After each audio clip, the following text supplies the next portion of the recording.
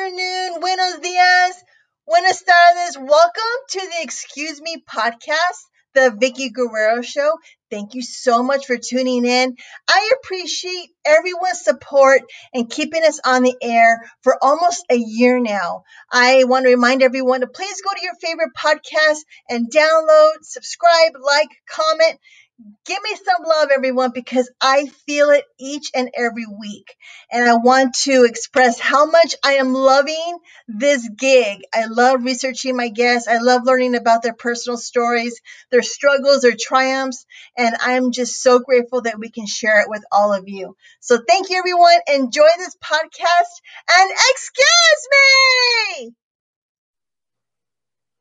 Hey, everyone. Welcome to the Excuse Me podcast. Today, I have one of my dear friends who I've been trying for weeks and weeks and weeks to get him on my show.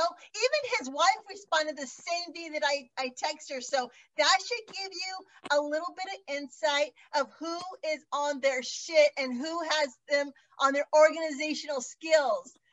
That's a little dig at you. Everyone, please welcome Tyrus, my friend. How are you? I'm tremendous, and I would just like to say that I am terrible at checking my messages. My wife usually checks them for me, so I haven't. When I saw it, I was like, because I'll be honest with you, when she first said that she was going to be on your show, I tried to play it off like, oh yeah, that's cool. And then I said, did she mention me at all? You know, and then Ingrid was like, yeah, briefly. And I'll be honest, I was kind of like, for real? Like, yeah, that was her hour of spotlight. Yes, it was. Yes, so it was. We're talking about Tyrus and his wife, Ingrid Rink, who is founder of Sensible Meals. And by the way, I love the food and I love the program. And it's such a great concept, but I've been trying to contact you first, but I got a hold of Ingrid, and maybe I should go through her whenever I want to get something through to you. You know what? I have become, especially with COVID stuff, I have become so anti technology that I remember there was a time in my life where I could not. It seemed like I was always on social media, always checking stuff. And then I decided, like, I deleted my Facebook page. I literally got it whittled down to 2. I have a Twitter and an Instagram, and I can go days without checking them. And I'm like, you know what? That's better. Like, I feel better. Well, I think during COVID, we kind of figure out what our needs and wants are and what's important to us. And social media, I mean, that takes a lot out of me. If I'm there for an hour, I am emotionally and just mentally exhausted from listening to everyone's bull crap. It got to be the point where I was like, do I really need to respond? You know what I'm saying? Like, no, I don't. Like, I don't know this person, and by the sounds of their whining, I don't really need to know them. So I kind of kicked myself off it, and that's the best excuse I can come up with right now. But I'm so glad that you chose me to be on your show, because a lot of highlights in my wrestling career are around you. I always, whenever I looked on that sheet and saw that I was working against you, I was always like, I gotta bring my A game, or she's gonna eat us alive. If she's not gonna eat us on the mic, and I don't know how many times I told you backstage, you were the most over heel in the business. Oh. I don't care who it is. When you heard "excuse me," the place went nuts. And I'll never forget, probably I would say the highlight of my career was me and Dolph working the pay-per-view, our blow-off match. And when I was out there, and I was pretty popular at the time, and the crowd was, but when you heard "excuse me," I turned and looked at Naomi and said, she's over. Like, it wasn't even a boo. It was just like, yes, you know? And well, when the fan loves. I was always honored to be out there with you, and I always try to give 110%. And of course, me and Dolph had that moment where we were getting ready to go home, and the boss said 6 more minutes, and Dolph said, hey, don't let me suplex you, brother. And I'm like, nope. Are you sure? You know, we told that joke. Doesn't matter how far apart we are, but you were always such a great leader in the back. You led by example. You told it like it was. I get goosebumps thinking about how it didn't matter what was going on with all the pressure that you had to deal with. You always took time out to talk to everybody and share. You were always a role model. And I just want to say thank you so much, because I don't think I could have got through a lot of stuff there if I wasn't able to just go out and entertain and have fun and really, really hone my skills with you out there. So you mean the world to me, and thank you so much for all that you've given to the wrestling business. Oh, Tyrus. I mean, I love you to pieces. And, you know, you talk about how, you know, the fans used to hate me, but when I'm against you and the Funkadactyls, and they love you guys so much because you guys just brought your A game with the dance moves, and the comedy you guys had was so much fun to work with. But you put me against John, I'm like, oh, shit, man, they're going to hate me tonight. No, you know what? I think it was you morphed. Like, people, I was a fan first, and I can remember going to Yankee Doodle's sports bar in California after working all night to watch the pay-per-view. And to this day, the greatest feud was the ladder match between the late Eddie Guerrero and Rey Mysterio. And there's the scene when you have the ladder and he's shaking, no, and you push him over the ladder. The entire place went nuts. And at that point, you were this meek, quiet housewife just trying to keep her family together. And you metamorphed from that to this vicious woman that everybody wanted to be yelled at by.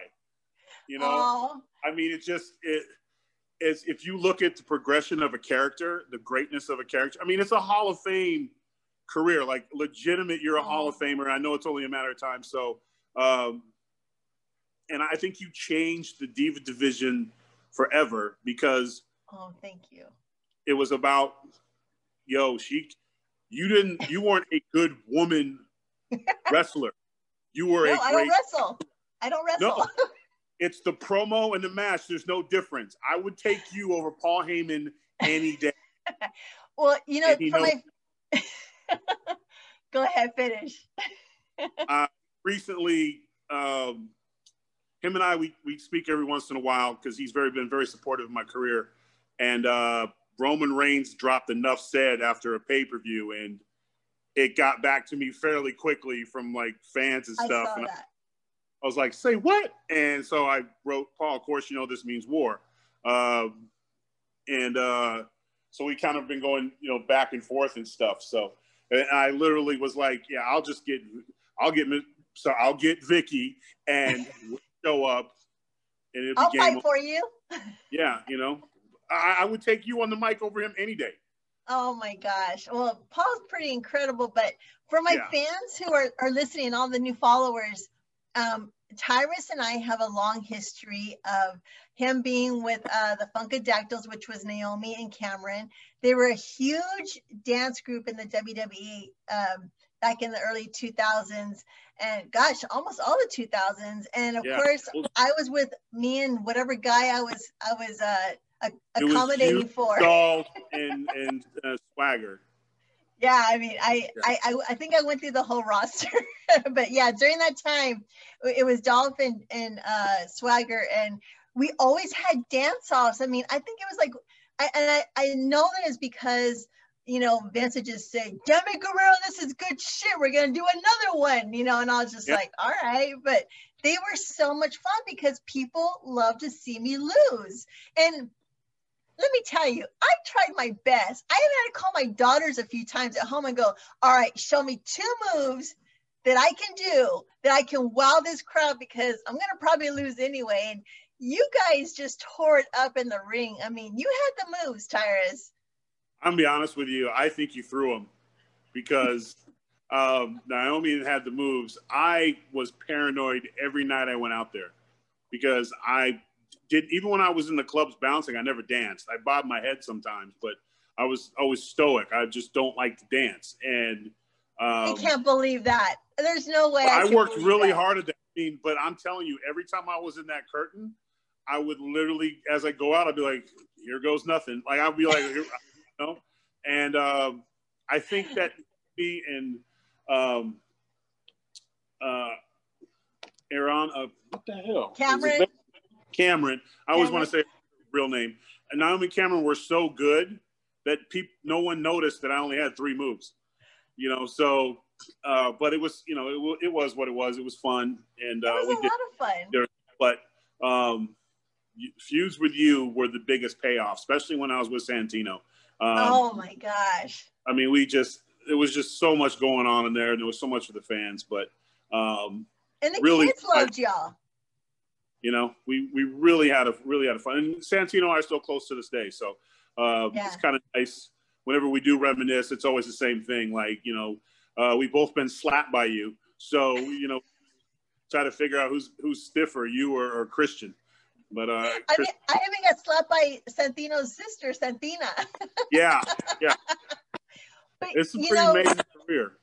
But, you know, Tyrus, the kids even loved you. I remember going overseas, and even in all the house shows, they'd bring the kids into the ring, and the kids just, their eyes just loved the idea of standing next to you and doing those Funkasaurus moves, and the girls, you know, dancing with them. You guys would just, the kid following was so incredible. And even when you guys came out, you could look in the crowd and you could see everyone just start doing the dinosaur moves, and it was a big following. You know, it's funny because those kids are grown up now, and across the airport, and I'll see a grown man going, "Hey man, you remember this?" And I was like, "Oh God." You know, I'm like, "Yeah, but you're a grown ass man, bro." He's like, "Well, I was, you know, 10 then," and I'm like, "Wow, time has really gone by to where the little guys who got in the ring are now grown." I actually ran into somebody who was in the ring with us, and he was talking about, like, he, to this day, that's the video that they most watch at the house and stuff. Like, I still get people who stop me for the Funkasaurus, and I'm like, that, I guess that means something. So it was like, I think when I was going through it, because I trained under Arn Anderson and I was this vicious heel and coming off with Alberto, and, you know, I had this big plan of being a heel, but then I started cracking jokes in the locker room, and the bar heard it. This guy's funny. Let's make him dance. I still don't know how joking and dancing are connected, but, you know, whatever. But I think I'll be remembered for that character than I ever would have been remembered for being just another heel with some moves. So I look at it for what it was, and I think it was a good thing. Yeah, you are right. I can't believe how much time has gone by to everything we've done together in the ring, and all the tours and the house shows and everything, to know that, to look back, it's like, I wish I would have grasped it a little bit more and enjoyed it, because now I'm thinking, damn, I could have done this, I could have done that. And it was like going by so fast. And I think because we were in the grind of it, I mean, because you literally came home to pay bills, you know, if that, you know. And we didn't have online banking back then. No. And you slept on the buses. You didn't go anywhere, you know, because they'd be like, "You've been all over the world. What have you seen?" I've seen a lot of inside of hotel rooms and a lot of planes, you know, because if you can get an extra 2 hours sleep, you're going to take it before you go tour the Eiffel Tower. You know, we had little outings every once in a while, you know, but for the most part, your travel schedule is so sick that you don't, you know, and then when it's over, you kind of look back and go, "Oh man, that was great." Or, you know, "Oh man, that was great." You know, so it's kind of weird now, because I'm at a point where Father Time's ticking, and I took some time off from being in the ring because of my other career. And now it's like, do I go one more year and just have some fun and just, you know, go out the way I want to? Because, you know, you always want to go out in your shield. You know, you want to build somebody up, pass it on, and retire. And so I planned on doing that in TNA, but then we had all kinds of craziness. And then I just kind of said, I'm going to take a break. But I didn't anticipate my other job blowing Which I'm a big fan of your other job. which is still crazy. I still go, huh? You Yeah. want? Okay. Yeah. Sure. That's really incredible, because just to fill in my fans, of course, you're an actor because you were featured in Glow, which I loved your character. And I'm sad that it's canceled because. It's canceled, yeah. I mean, do you think that maybe like from it canceling, it might go into a movie because the fans, me as a fan, want to see that ending, I want to see that finish, so is there any talk about, maybe having a movie? What sucked for me is that my character actually was a hit, and I was coming back for season 2, and probably would have been season 3. Me and Carlito had a blast. Y'all were great. And we snuck things in there, like I got him to eat his apple while I ate Pringles, and the director didn't know, and then he was like, no, he doesn't know. Eat the apple. I was like, hey, can you eat an apple? And I'll be the one eating Pringles, and so he's flipping doing his apple. So of course, for Carlito fans, they're popping. Because that's the Easter egg, is that he's eating the apple and I'm eating Pringles. And then I got a big lead role in this action film that was filming in Canada with Tom Cruise's ex-wife. Nicole Kidman? No, the other one from Batman. Oh, the other one.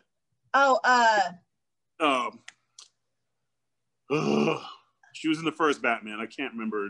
Anyways. Kate Hudson. Kate Hudson. And it was like her big first action movie. And my agent was trying to balance the two. And I was like, I really don't want to miss Glow. It's only a week of filming. So can we just do Glow and worry about the action film afterwards, and push back around some dates? And then it just ended up being where the action film wouldn't budge on anything. And he's like, this is, you got to make a tough choice. So they kind of made the choice for me.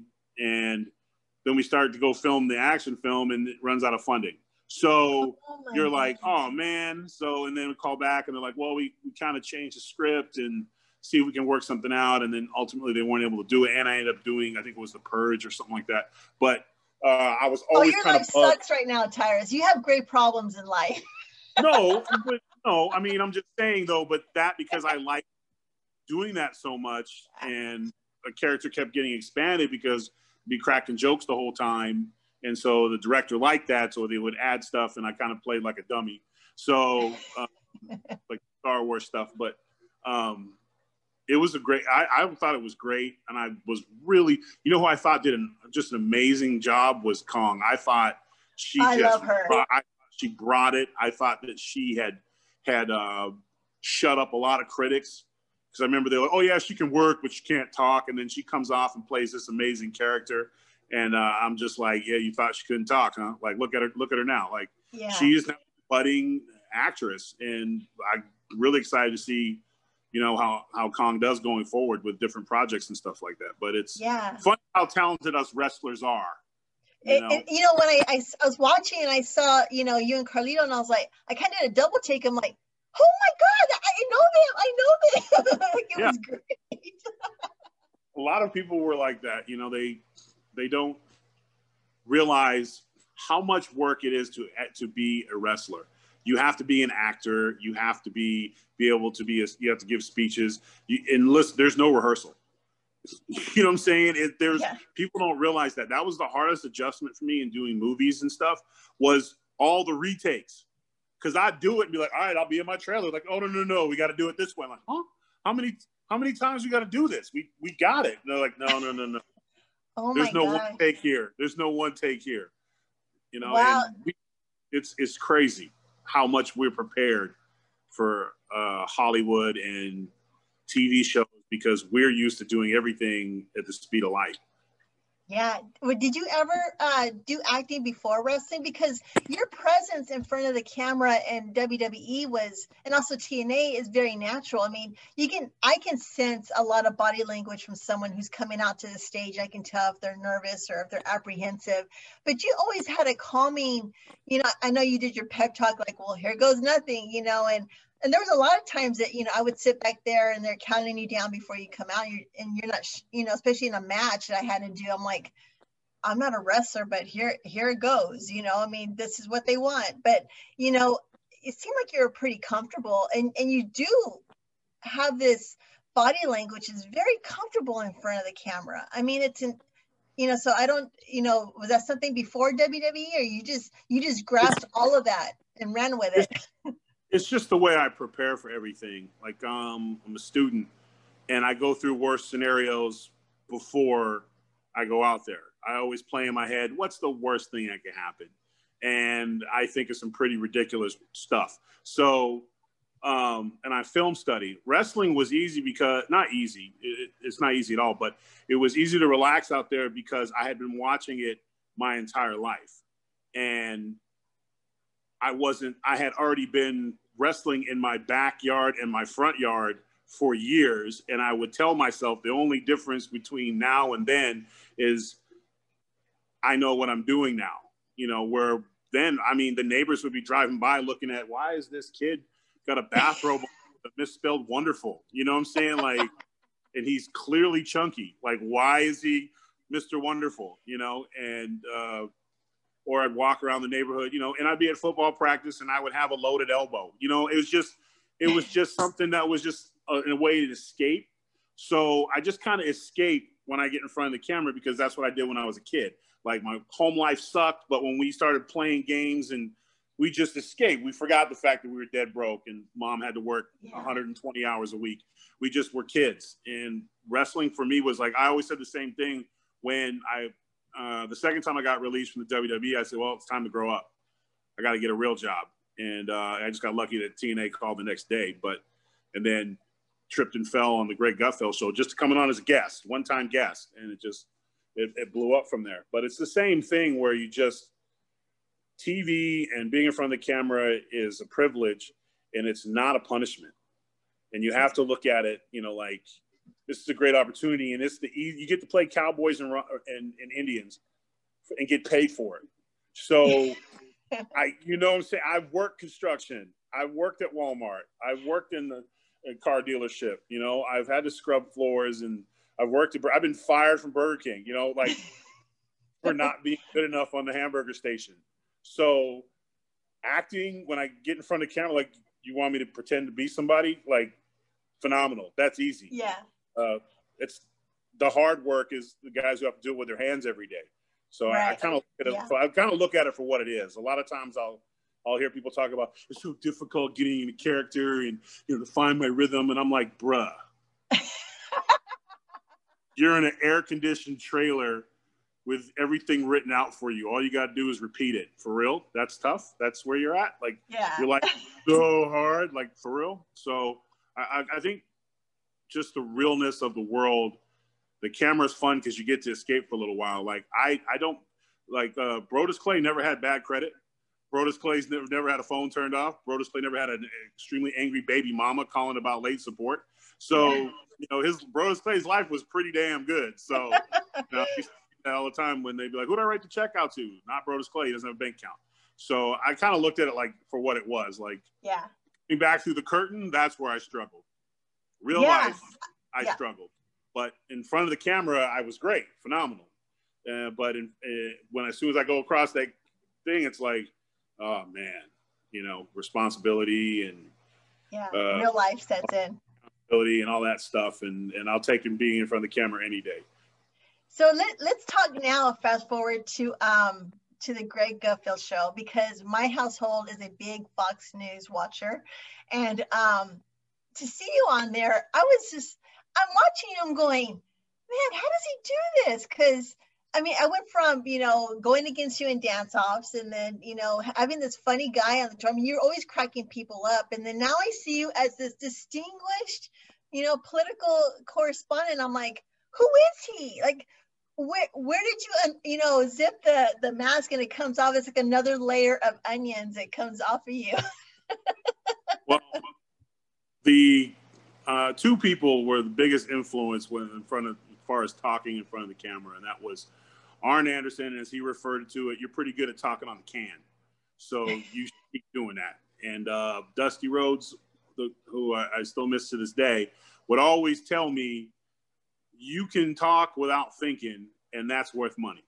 So just go with who you are, and if it sounds right, go with it. So it had a lot to do with promos. You want to be the best promo guy, and in promo class I always dominated. So I was like, the Greg Gutfeld show is basically the way it's broke down is I got 4 promos a night.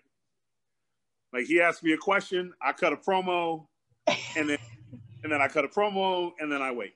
And that's easy. And then typically the other pundits, I'll see them with notes and references and personal assistants feeding them stuff. And I'm like, I just watched the news this week. All right, let's do this. Let's go. Because to me, it's like competition and it's fun. So, but then you learn that there's a responsibility with your words. Unlike wrestling where you're playing a character, I had to make the adjustment understanding that I couldn't just sound off on Fox News and just decide to be funny one day and make fun of something. I can still have humor, but it has to be done in a way to where I'm making a point, because we do live in just really divided times, and it's so polarized to where if you're, especially as a minority, as us being leaning Republican, the constant stereotypes is that that minorities that are Republican are sellouts and hate their own people, like that, which is craziness, right? Yeah. And that for some reason the persona of a Republican who wears his hat on backwards, grew up in LA, tells it like it is, and is current, just was never seen before on Fox News. And like, I wouldn't wear a suit and tie, and I wouldn't change who I was. I'm like, listen, I'm just talking in the locker room. And the only thing that I do is I really try to make sure I'm super informed. So I spend hours watching everything. Like I watch, especially people I disagree with. I watch a lot of like Don Lemon and Bill Maher and Rachel Maddow. I watch them even when I'm like, ugh, because I find that to get the whole story, you got to hear both sides. So Absolutely. Then when I come to the TV show, when it's my turn to speak, I'm not coming from a biased side. I try to come down the middle. And sometimes people always don't like to hear what I have to say. I don't agree on a lot of the things that President Trump's doing. And I've made a lot of jokes in the last week of how he's blowing the lead because he's trying to beat up. I keep comparing it to the Rocky movie. You're trying to beat him up when you should just be out pointing him. And I saw that. That was funny. Yeah. You know, and like, since everyone is so angry about Joe Biden, I made Joe Biden cooler, where I was like, come on, man. And I made him more, just messing around, because I have a lot of respect for Joe Biden. So I think we've kind of forgot that. It's not, politics isn't a religion. We need to remember that, and that it's a difference of opinion. You shouldn't hate somebody because they have a difference of opinion, and so I try to convey that. And I've been told a lot of times that it's hurt me in terms of growth, because if I was more one way or the other, I would probably have a lot more of my own shows and things like that, because they have a hard time trying to define me. Like, well, he's kind of in the middle, so where could we put him? And I'm like, yeah, I sleep better at night. And I don't have to worry about going to the grocery store and someone saying something sideways to one of my kids, because then it's going to be a problem. So I try to think of my kids when I talk on political shows, because people, they're not like, we have wrestling fans that carry over, but a lot of people, they take these words from pundits as gospel. And I think there's a responsibility to, when if you know something's BS, to let them know it's BS, not just keep pushing it because you can score points. I mean, I'm still like, the other day, that night I made the joke about come on, man, on the show, and how like, ask me any question, Greg. And he goes, come on, man. I basically just did that thing the Rock used to do, but it doesn't matter, or probably still does.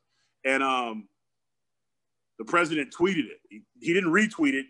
I don't even know how he got it. And it's on my Instagram. Like, I'm like, it was up as soon as the show was over. And I was like, how the hell he get it? It's not even, it's a damn FBI is thorough. They don't play, So what got you into politics too? Because you went from an actor to a wrestler. Now, to be a guest on the Greg Gutfeld show, I'm sure one time it was like, okay, I'll do it. It's fine. Yeah. But, when they start presenting, this ongoing role for you to be on there, was politics something that was involved in your life, or was it something that you had to get on the wagon and start researching because you weren't informed? Because I wasn't informed, say, maybe, 5, 8 years ago, I really wasn't paying attention to the politics and the government because I was in my own little world. But I think after Eddie died and I was raising my kids and, paying the bills solely on me, I started paying attention to how things were affecting me and, what was going on in the world. I guess I had more time to, get a drift of what was really happening on the news. Was that something that was interesting to you, or did it scare you to where you're like, I don't know enough to even think about being on a political show?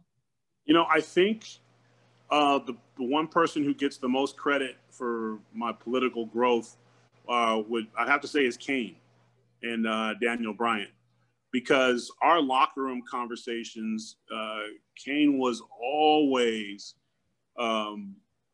adamant about being fiscally responsible with your money. He was always talking about saving. He was always talking about the political climate. And it became, now I followed it loosely because I was in college at political science and all that stuff, and I paid attention to it. And, when Barack Obama was running for president, it was really kind of an eye-opening experience because, the first black man running for president, and that I was like, wow, so someone like me can be president. So you kind of pay attention to that. Yeah. But because they're both libertarians, so their arguments would be more important than complaining about the scoreboard. So it just kind of turned into where we would have these philosophy sessions in the locker room. Because we didn't have in the girls' room. Yeah, you guys are vicious.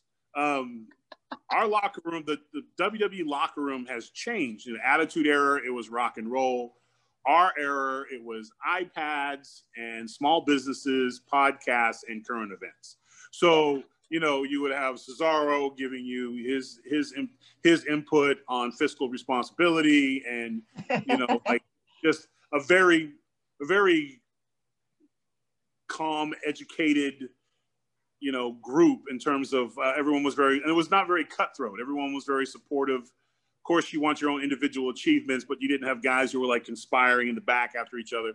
And, we had arguments and jokes and, certain people always seemed to be the butt of our jokes, but it was more of a harmless banter than like hazing and things like that. Yeah. But those conversations kind of then you started research because you wanted to impress Glenn, you know what I'm saying? Because he's, besides the fact, probably the greatest big man of all time because his work rate. I think Undertaker disqualified himself because he's literally on vacation every year, but like once he shows up at WrestleMania, takes the big check. Later, Marks. See y'all next year. So you always want to be able to have conversations with him whenever you can sit under the learning tree with him. So he had a lot to do with wanting to be able to come like every Monday in the locker room, whether I had a match or not.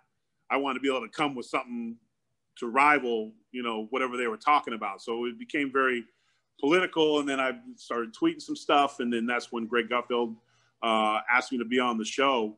And at first, I'll be honest, I thought he was like some creepy white guy trying to get a wrestler to come on, like beat him up in his apartment, because you got some weirdos out there. And I'm like, right, you want me to come on your show? Okay, cool. But then when his people called and Fox called with travel, I said, okay, this is legit. And I did the first show. And during the first commercial break, he's like, man, if you lived in New York, I'd have you as a co-host. And I said, that's not happening. Wow. And at the time I was living in Tampa. And then at the end of the show, he was like, hey, what about once a month? And I said, sure, for real. Like, yeah, okay. I'm sure he probably says that to everybody. And then sure stuff that would happen. And then I was working my TNA schedule around my Fox schedule. And then after, what was it about, I'd say 8 months of TNA and flying out to the Gutfeld show, which I didn't get paid for the first probably almost year of doing the shows, because a lot of contributors don't get paid. And then basically Fox said, well, how much you making over there in TNA? And I was like, 150,000 a year. And they're like, okay. I was like, damn it, man. Like, like, damn it. Higher, like, higher. You know what though? But that's the weakest part of my game. Like John Laurinaitis would sit you down in that chair and you negotiate for money. And I literally every time would be just such a punk. Like I could, if it was free, if you would have came to me and said, Tyrus, I need more money, I could go in that office and be like, she does this, you give her that money. You know what I'm saying? Like we will protest. Me, I needed you. Yeah, but then me, it was like, well, whatever you think, and then, because you just don't I was always horrible. That was the one part that I was never good at, was representing myself, like my self-worth apparently was like, and a lot of times, but Laurinaitis, because he discovered me, he was a little easier to negotiate with, when after some of the changes came, because I'd go in there and be like, I'd come out like, I don't even know if I still work here anymore. That's how good that was. You know what I'm saying? Where I was like, should I go? Like, yeah, you should have left 2 minutes ago. Cool. Thank you for your time. Boy, it just was not going well. So, and then I got smart and I got an agent and all that good stuff. And then it just, next thing I know, I got a 3-year deal with Fox. And it's like, because I was still trying to balance my wrestling career and the TV and the acting thing, because they're all sporadic. Like and I don't know, I mean, AEW's new, but pretty much even New Japan and TNA, it's not really a full-time schedule like in the WWE. No, we don't have one. Yeah, it's once a week. Yeah. So when you're in the WWE, even if your contract says you make $70,000 a year, right? And then of course you got to minus taxes out of that, so it's more like 45. 40. Yeah, right. But if you get on house shows, that changes everything, and you can out-earn your contract. You out-earn your downside. So you have the potential in a year, or you get in the right feud, to make a lot of money. You can go from 40,000 to 400,000 in a relatively short amount of time. That's the beautiful thing about the WWE, because they got work basically 5 days a week. Can you hang? Can you hang? The rest of the wrestling world is not like that. Yeah.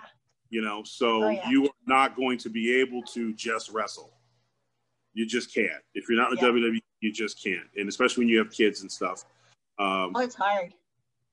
It is tough. And then you have to make really tough decisions. And I started missing out on overseas tours because I had to do Fox stuff, because you go, oh yeah, you go to Qatar for a week and you'll make a good lump of change, but then you don't have another gig for 4 months, you know what I'm saying? So it just, and I was lucky that I had a name, and there's not many guys my size and move like me and do the things I do. So I was able to make decent money, but it's not consistent, So I had to look at, well, let's see what this contributorship thing does and see where it goes with that. Even though every ounce of me was like, I'm not done wrestling yet.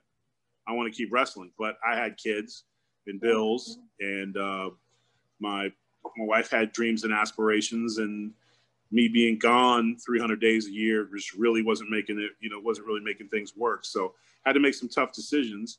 And so I agreed to put wrestling on hiatus and focus on my career at Fox. And, it's worked out.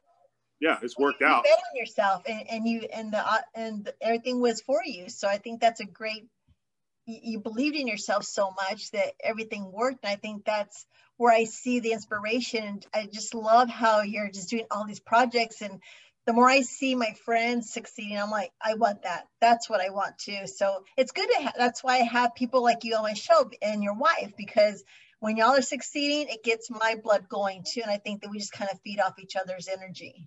Because it's also important, like, no delusions of grandeur. I was a solid mid-card guy in the WWE. Although I felt that I was just waiting for my opportunity to go one-on-one with Cena or Undertaker, or Brock, waiting for that opportunity. And sometimes you're so good at one thing, that's just, you open the damn show, and that's what they have you do, and that's where your line is, and even though you don't like it.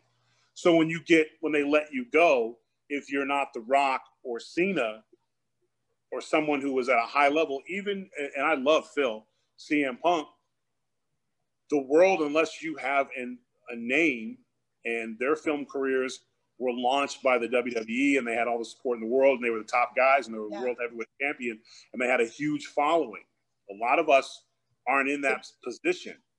So to be that guy who then now is becoming a household name on a different network and has higher ratings, it's like saying, see, any one of us can do it. So when I see Swagger coming on, because I've had like some guys on the show, like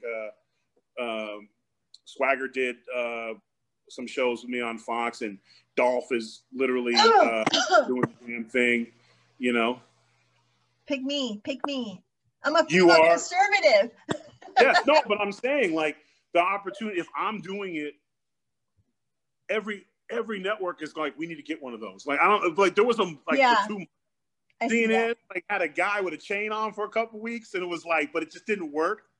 It's filtered over to sports. Now Kendrick Perkins is on TV. Like you wouldn't, you know what I'm saying? I see all of a sudden everybody wants a big guy.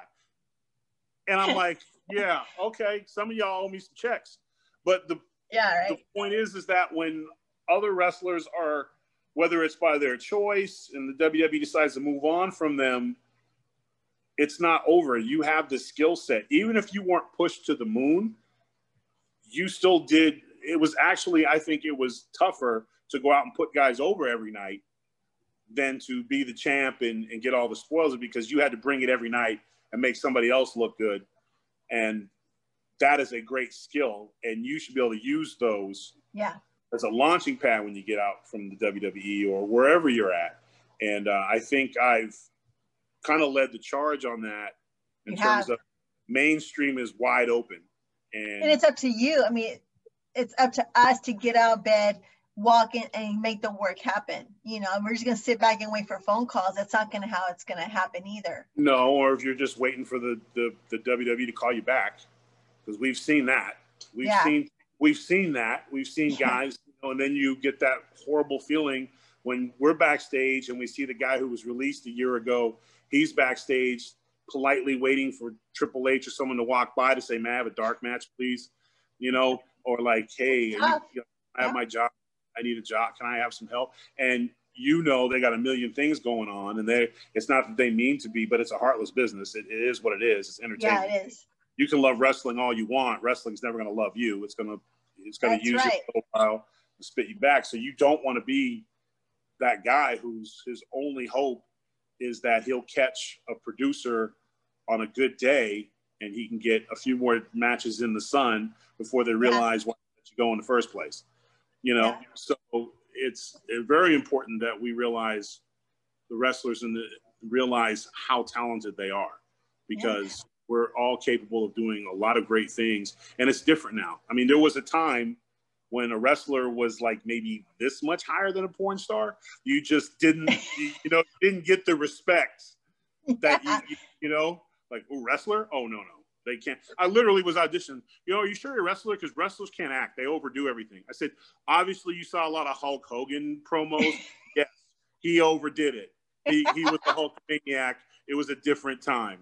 No, but we don't yell anymore, sir. We don't do that anymore. We don't yell.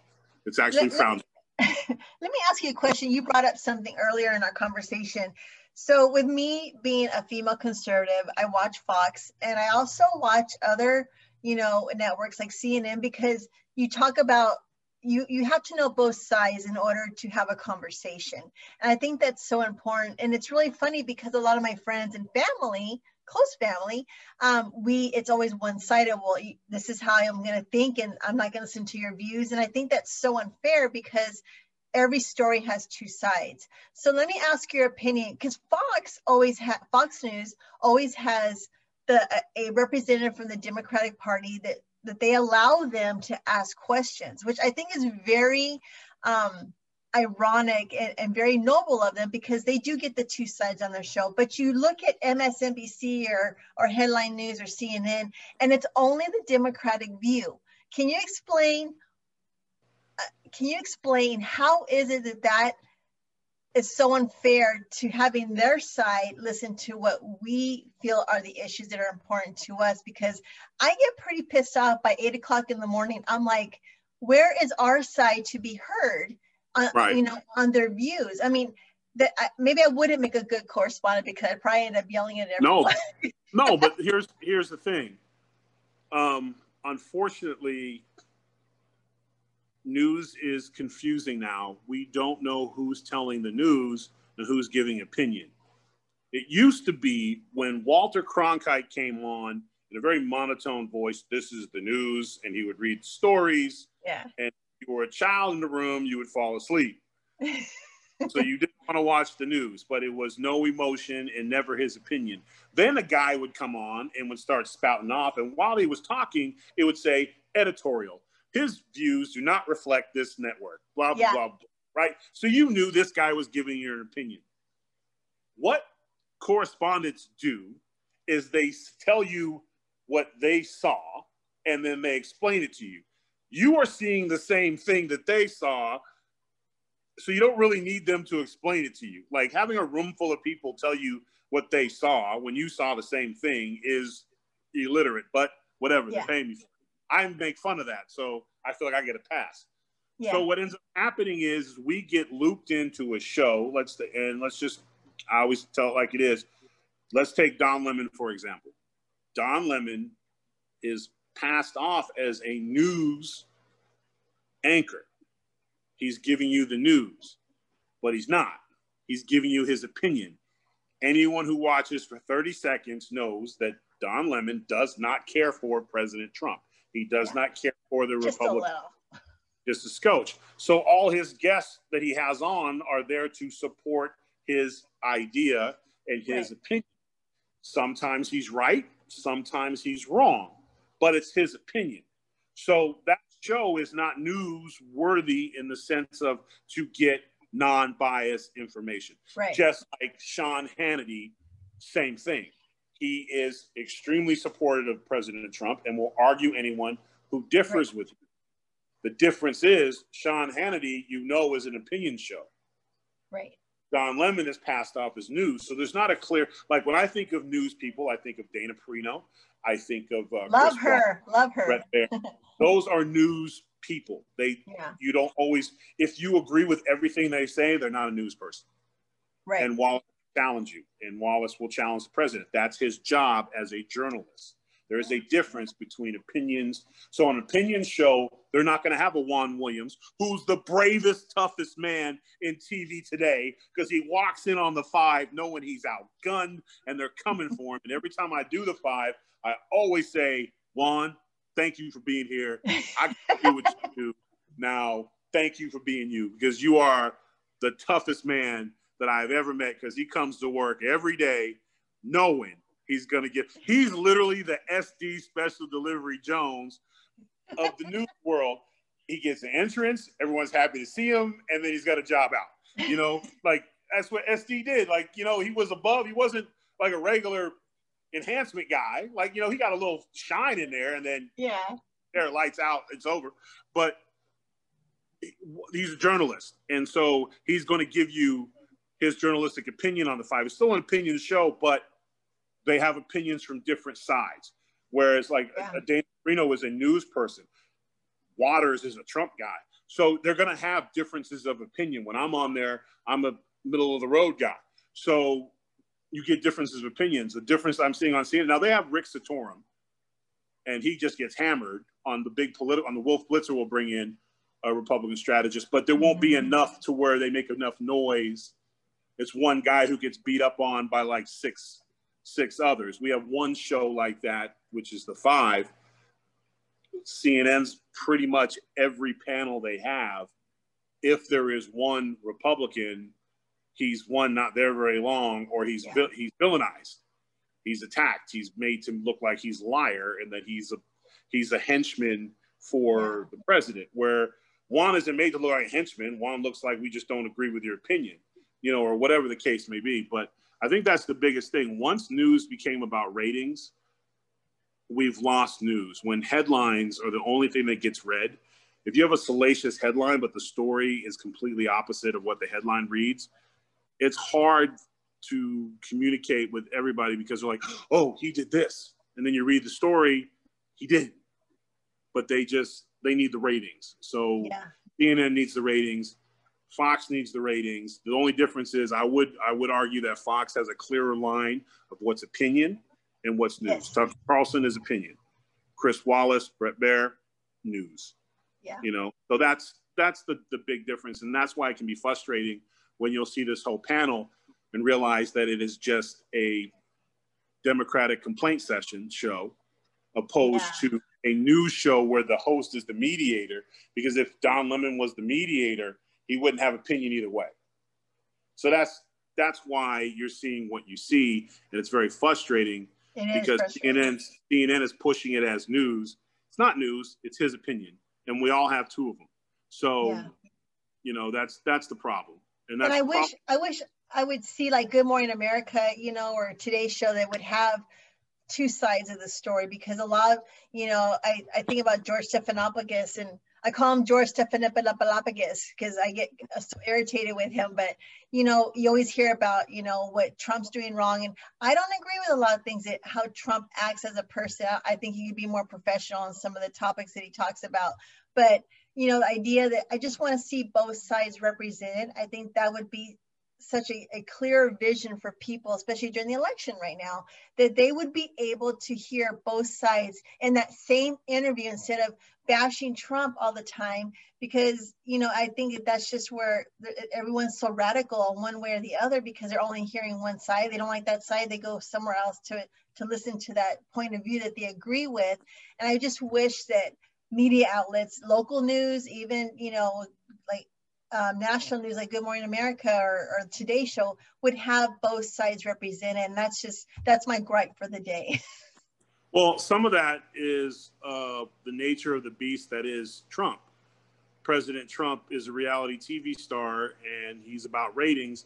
And if you mention his name or attack him, there's a good chance he's going to find out about it and fire back on you. And then when you get into an exchange with the president of the United States, people are going to tune in and watch. Yeah. So going after him every night to get a reaction out of him, because people are going to turn into your TV show because the president is, he's giving into it. They throw shots at him and then he tweets about them and tell them that they're terrible and they have very poor ratings. Well, their ratings just went up. So as long as he continues to do that, everybody wants to be the main event. If all it took was Cena walking by me going, "I see you." That's it. In the ring, 2 minutes, main event. You and me, steel cage. Is it a shoot, bro? Cool. See you out there. Only if it's main event, though, I'll be out there. Yeah, you know what I'm saying? And that's what happens. President Trump is the main event. He's the easiest president to get to in terms of speaking. He fights back. You have an idea, but even the all we hear about is the negative stuff. But if you have an idea, if you have Kanye West wanted to talk about prison, and he gave him the meeting. That's not happening anywhere. Certain groups want to talk about early release or the prison program, and if he'll meet with them. If it's good for him, he'll meet with them. Yeah. The whole stuff out there, and I went off on Twitter about people referring to Ice Cube as a sellout. I'm like, did you forget the NWA? Do you not realize that this dude's been doing it his way the whole time? And the whole point of talking with someone you disagree with and quite frankly dislike immensely, anyone who listens to his last album, and I'm a diehard Cube fan, knows how he feels about President Trump. And the fact that the Platinum Plan, he was advising because it was about what the plan was and how it was going to help minorities and how it was going to help the Black community. And Cube said, I don't give a damn who. If it's helping the people, I'm all ears. And that's the sign of growth, wisdom, and maturity, is to come across differences of opinion, or you just like each other, but there's a common good involved. You squash the stuff and you figure it out. Then while you're doing that, understandings happen. We get educated by each other. We learn something. Maybe we clear up a blind spot we had. That's how change is made. And for someone to call him a sellout, and I fell out laughing because I was like, DL Hughley's calling Ice Cube a sellout? Yeah. How many DMs have you sent Ice Cube to be in one of his movies, bro? Keep it real. That's so true. It's true. You think about the things that Ice Cube has done. He started that 3-on-3 league, which basically has given former athletes a chance at greatness again and a paycheck. He's done so many things in his community. He makes his own movie, his own production company. He's literally written the blue book of how to do it your own way. I mean, he was literally in NWA. He was featuring Ice Cube because he wouldn't sign with the record labels because he was the only one smart enough to know this wasn't good enough for him. It was dangerous to sign with them. And he was so talented, they could not get rid of him. You know, like, and then the fact that dissing him, have you not heard No Vaseline or King of the Hill? Like, I can't wait for this diss album to come out.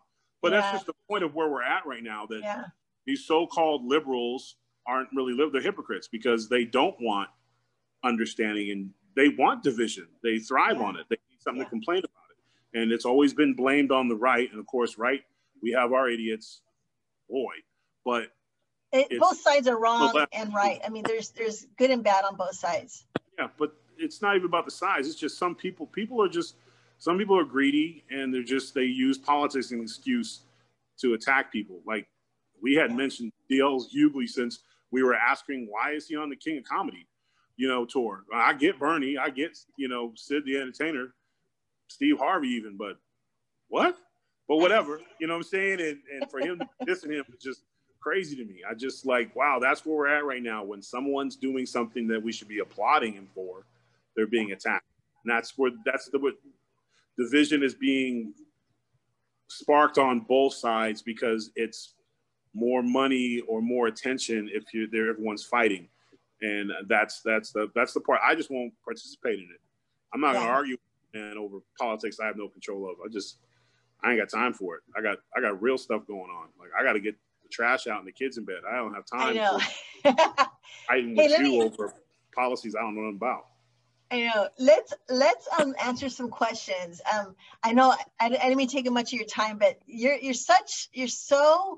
I'm just so honored to have you on my show. I really missed how funny you are and just reminded me of the good times that we had back in the good old days. You would be sitting there with me and TJ criticizing everybody's matches on the TV like, ooh, I don't know if I would have done that. Like, I think Titus O'Neil was the most enjoyment we ever had watching him go out. Like, and he only got better after we left. Yeah, well, here's the thing, though. Here's the thing, the reason why I love Titus so much is I appreciated him after I wasn't working with him anymore because he was never fazed by any damn thing. He want to walk up and hug Vince McMahon, he gonna do it. He's gonna go up to Undertaker and say, why you got an accent? He's gonna do it. That's just who he was. And we got to watch. Like, this is gonna be good. We got our popcorn. Like, thinking like, wow, but you know what? Oh my gosh, this is funny. Okay, so you have a fan. His name is Todd Service, and he wants to know, Tyrus, you're doing such a great job on Fox News. Any aspirations to get into politics in the future?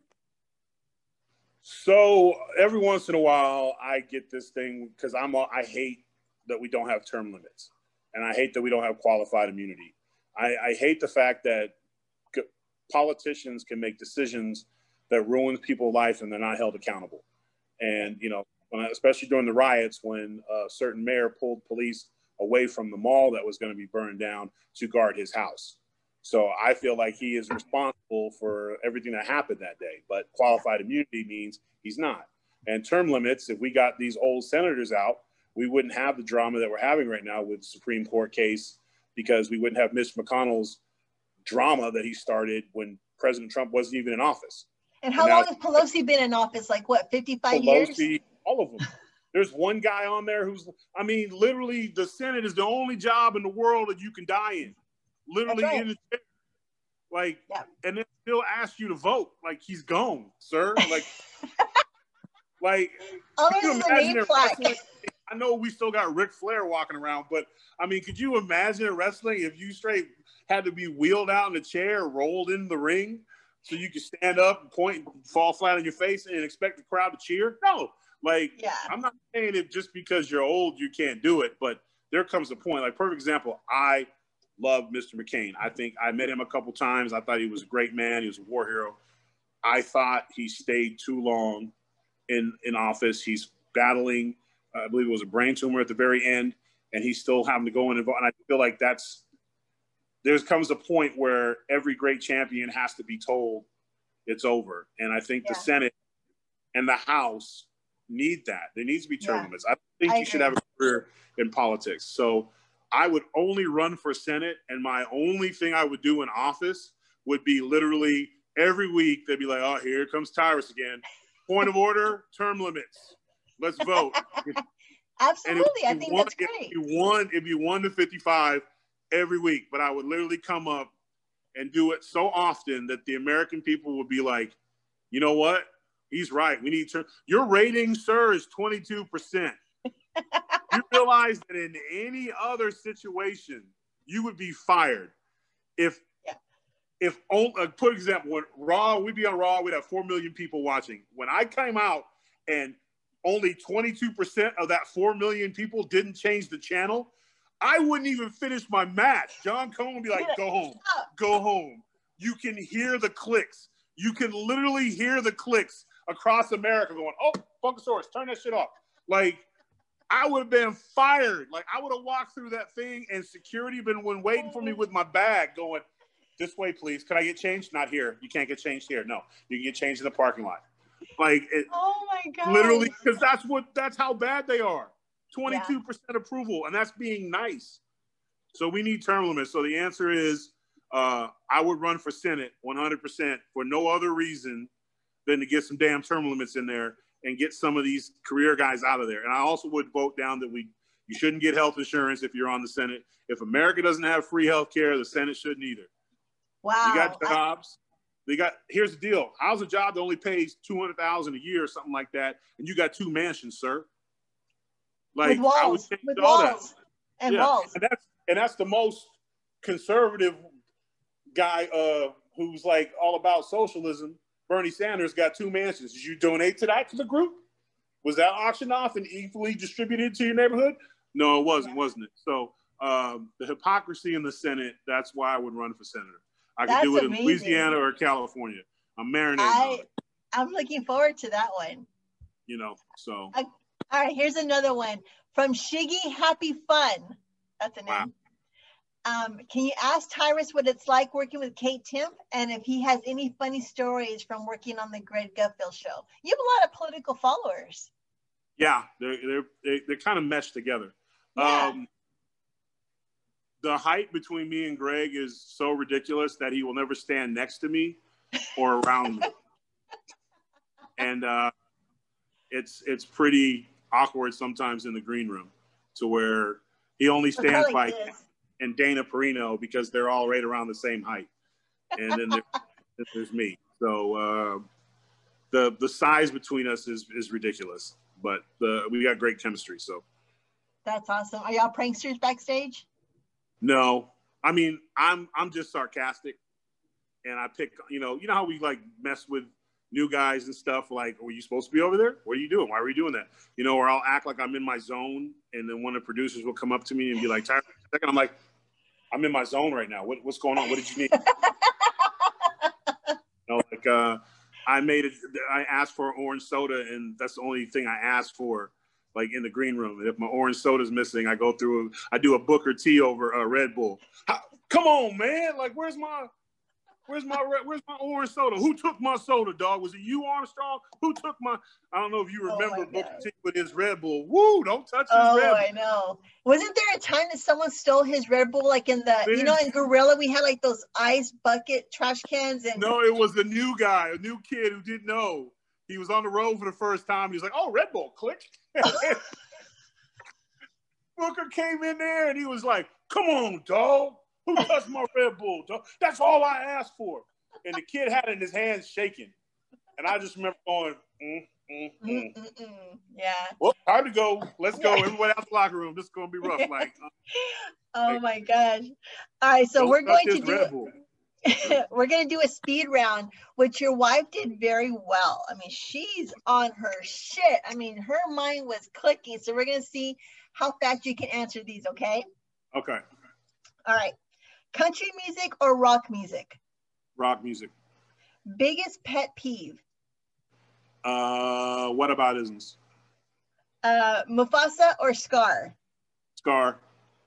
Is double dipping acceptable? Never. Would you rather talk or text? Talk. I'd say neither for you, Tyrus. Okay. Say a word in Japanese. Sushi. It's not even a word in Japanese. Yeah. Sushi. Sushi. Sushi. All right. And who was your first celebrity crush? Halle Berry. Nice. Oh, you passed my test. Very nice. Tyrus, where can we look forward to seeing you more?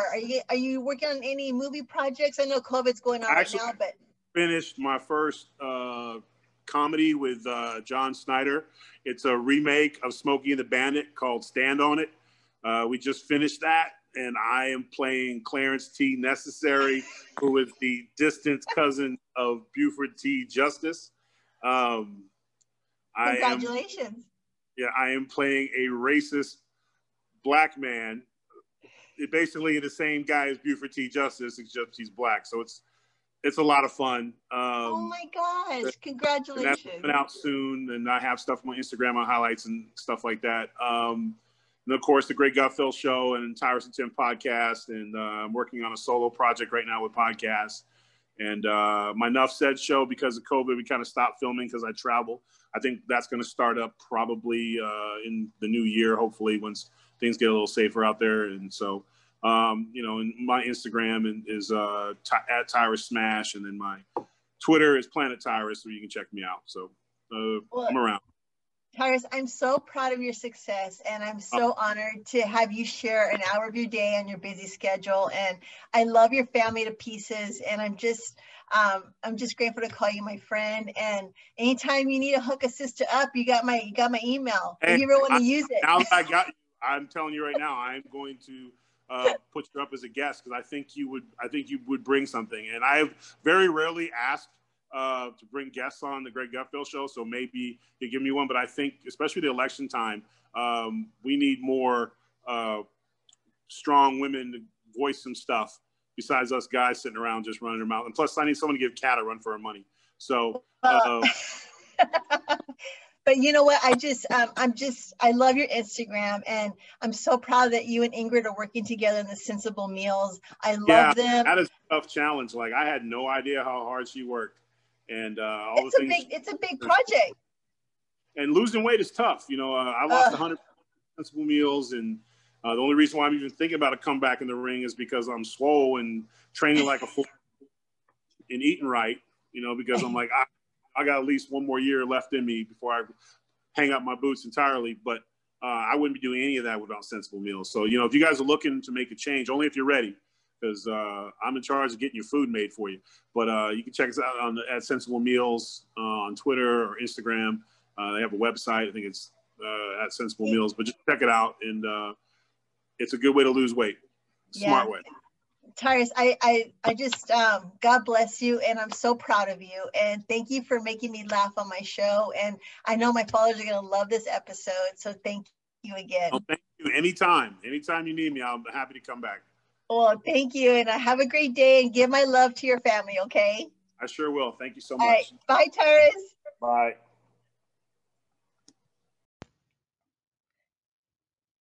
All right, everyone. Thank you for tuning into this episode. Thank you so much to Tyrus Smash for sharing his busy schedule with us today.